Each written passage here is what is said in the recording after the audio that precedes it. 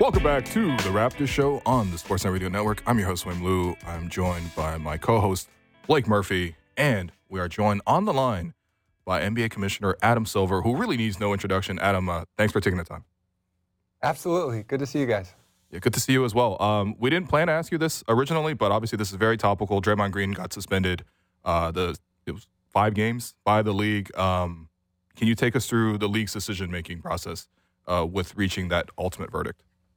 Yeah, I'll just do it in short because Joe Dumars oversees discipline and he's spoken about it. It's obviously the conduct we saw in that instance from Draymond is unacceptable. He knows that, the team knows that, and we do take into account past conduct when we look at discipline, and that's how we arrived at 5 games. So that means Draymond's going to miss a handful of time here, including, I believe, some in-season tournament action as well. So we'll pivot there. We are a little bit into the in-season tournament now. We haven't experienced it yet in Toronto. The Raptors have their first one on Friday. What have the early returns looked like for you guys from a ratings perspective, from a general response perspective? Yeah, sure. The early returns have been pretty positive. From a ratings standpoint, we were up over 100% actually off the weekend from last year. And the second weekend we were up over 50% from the prior year. So that's been really positive, and attendance has been up as well. But most importantly, the players are really into it, and the coaches and the teams have been very engaged and excited about it. And that's what's most important. I think that's what will ultimately translate into the most interest from the fans. We've certainly seen some interesting courts, some interesting new jerseys. What have you liked or disliked about those? And what does the league have planned in that regard for these neutral site semi and finals games down in Vegas? Well, so I'm a fan of the courts. I'm enjoying all the banter about them. Clearly, some may need a little bit of tweaking next season. But the notion was, in having those different and colorful courts, that with all the different programs on television and many games over the course of the season, that when people were flipping channels, they would see those games and they would realize instantly that something different was happening there. And frankly, even for the players, we thought to make the visual imagery different, whether it's the courts or the uniforms, that they would get up for those games and that they would know there's something special. And from that standpoint, it's been effective, and it's our same plan for the neutral site games in Las Vegas. That's our, in essence, our Final Four that we'll be using special in-season tournament courts as well. Right. And so when you look back on this, after the year one of this launch, what will constitute success for you for the in-season tournament in year one and also long-term? Well, of course, ratings and attendance matter to us, and the early indications are very positive there. But most importantly, I think it will be the engagement that we see from our teams. As I mentioned, early indications are very positive, and I've said before that it's going to take a while to establish a tradition that's lasting, and we're not expecting this to be the equivalent of winning the Larry O'Brien Trophy. But I think if coming out of this first season that there was a lot of excitement around winning this new NBA Cup, that the teams play hard and it's competitive, that's what we'll look to see, and that's the most important indicator at the end of the day, is how competitive the games will be. Yeah, well, I think that's a great sign right now of how competitive these games have been so far. You are seeing players respond to it, which is, I'm sure this is exactly what you guys have wanted to do. I wanted to shift over to expansion. You had mentioned Vancouver, Mexico City, and Montreal as possible expansion cities, in addition, obviously, to many U.S. cities as well. From the Canadian side, obviously, we're really curious to see how the league views the viability of Vancouver and Montreal specifically.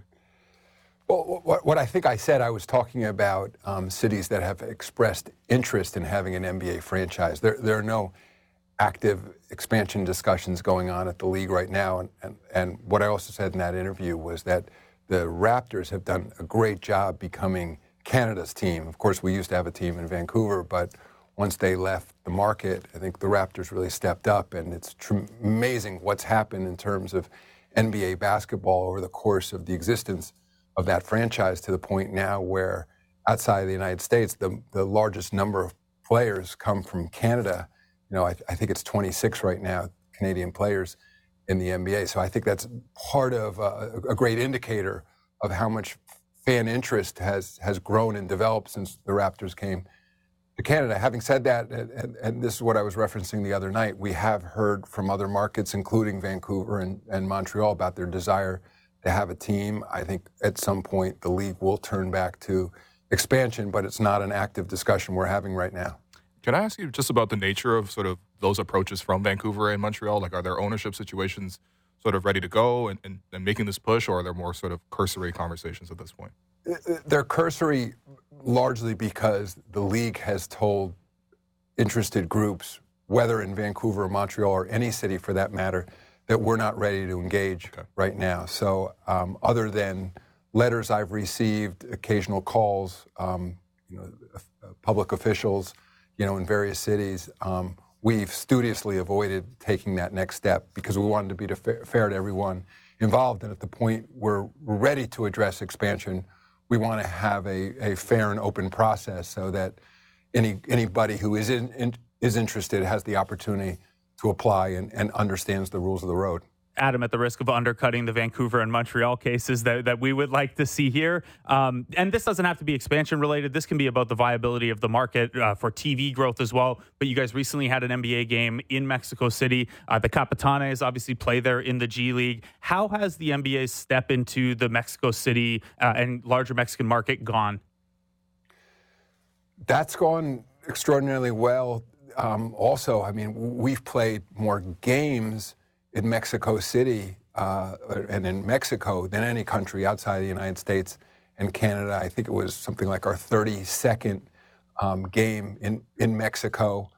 That was a regular season game you're referencing from last week. I was there, sold out arena, tremendous interest. You referenced also that we have a G League team down in Mexico City. One of the things I said when I was down there is that we're certainly not ready to bring an NBA team to Mexico City presently, but that our G League is growing. And I see an opportunity potentially to have more G League teams in Mexico and in Latin America, for that matter, to continue to create interest. And we also have an NBA Academy in Mexico City, recognizing that developing young players in Mexico, ultimately for the NBA and the WNBA, would have a huge impact on fan interest. But so far, millions of fans down in Mexico and Latin America, and they love their basketball there as well. Speaks my language as a G League guy, so that's good to hear. Adam, this is a bit of a different tone in this question, but I know Charles Barkley brought it up with you recently and began this conversation about intimate partner violence or domestic violence at the national level, and that continues to be a story as Miles Bridges is set to return for the Hornets on Friday. I know he did a media availability earlier today. Now, I know there are like legal components to this as well and process components, but how do you guys as a league try to manage the message that maybe Bridges coming back while something else is still being investigated fully? The message that can send to other players, to fans, and, the lack of a consistent standard for penalties in these cases, I imagine has been a difficulty for you guys in the union. But how do you manage that, especially at a time where Bridges is coming back here? Sure, a few things. From my standpoint, I believe we have been consistent in that we're applying the same principles to every case. I mean, no fact pattern is exactly alike, and I think that everybody's entitled to due process and a fair system, regardless of whether they're in a union or not. In this case, these players are represented by a strong union, and that's a collectively bargained process. But unless you're intimately into the facts of each case, you have to understand that the result is based on, going an investigation and a very deep understanding, at least the best we're in a position to do so, to understand exactly what happened. And in terms of new allegations, just put yourself in that player's shoes or anybody in which there's an allegation. I think everybody's entitled to due process and everybody's entitled to a fair hearing. So to the extent there's other things that we're looking at, that's an independent investigation. And until there are findings there, it would be unfair to punish a player or anyone under those circumstances. We believe in the rule of law in this league, and we believe in due process. Does the league feel in this case that there is, due process is something that should be afforded to everybody for sure. But I think part of that is also contrition, and part of that is sort of changes in behavior. In this case, is do you, as the league, do they see that from instances like Miles Bridges, for example? Well, yes, in deciding on any appropriate discipline, contrition, the player's reaction to the incidents, of course, is important. But once again, I don't want to prejudge any other allegations that have been made against him. That's why there are investigations. That's why there is a process in place. For sure. On a different subject, I wanted to ask you, what is the league's stance on protests in and around NBA games? Because, we've seen that you have the benefit of a really active and really engaged player base that's willing to share their platform and extend them towards different causes. How is the league sort of ensuring that players are supported when they choose to use their platforms to support the causes that they feel passionate about? One of the ways we can ensure the players are supported is to talk directly to them about it, and for me to express support for players who use their platform to talk about issues that are important to them. And there's a long track record, and it precedes certainly me as commissioner, in which players have used their voices to speak out important issues.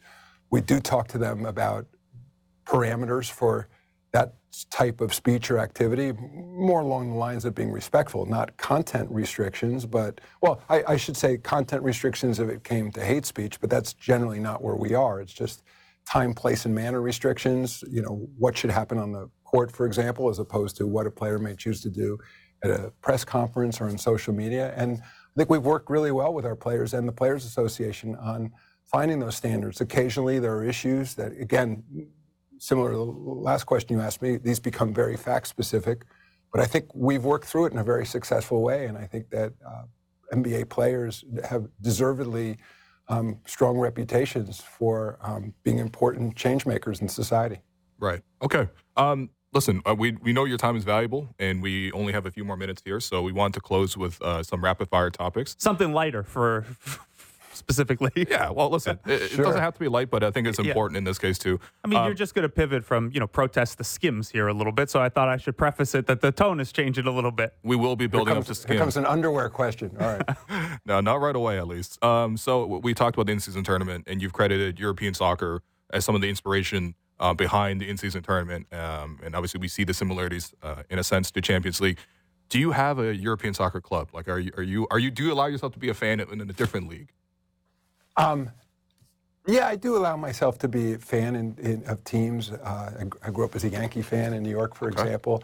In English soccer, the Kroenke family are the majority owners of Arsenal. Of course, they're the principal owners of the Denver Nuggets. So I've been to several Arsenal games over the years, and I'm a fan of that organization, just the way that the traditions around that team. But, I've been to FC Barcelona games, Real Madrid games over the years. So I'm generally a fan of how those leagues are operated and the deep traditions and fandoms that those clubs have developed.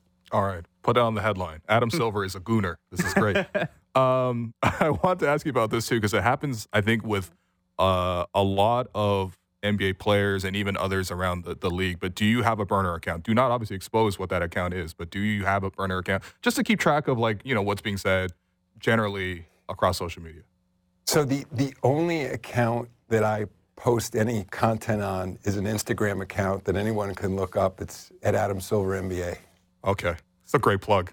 It's also a great way to not entirely answer the question, because he just said that's the only one he posts from. So, he's very clever. There's some legalese there. Yeah. And then I guess the last one, Blake, you wanted to ask the Skims partnership, so please go ahead. That was you. That was your note in there. I guess, the reaction to that has obviously been a little bit fun, but also there's a large woman fan base, and Skims is not necessarily just for women as well.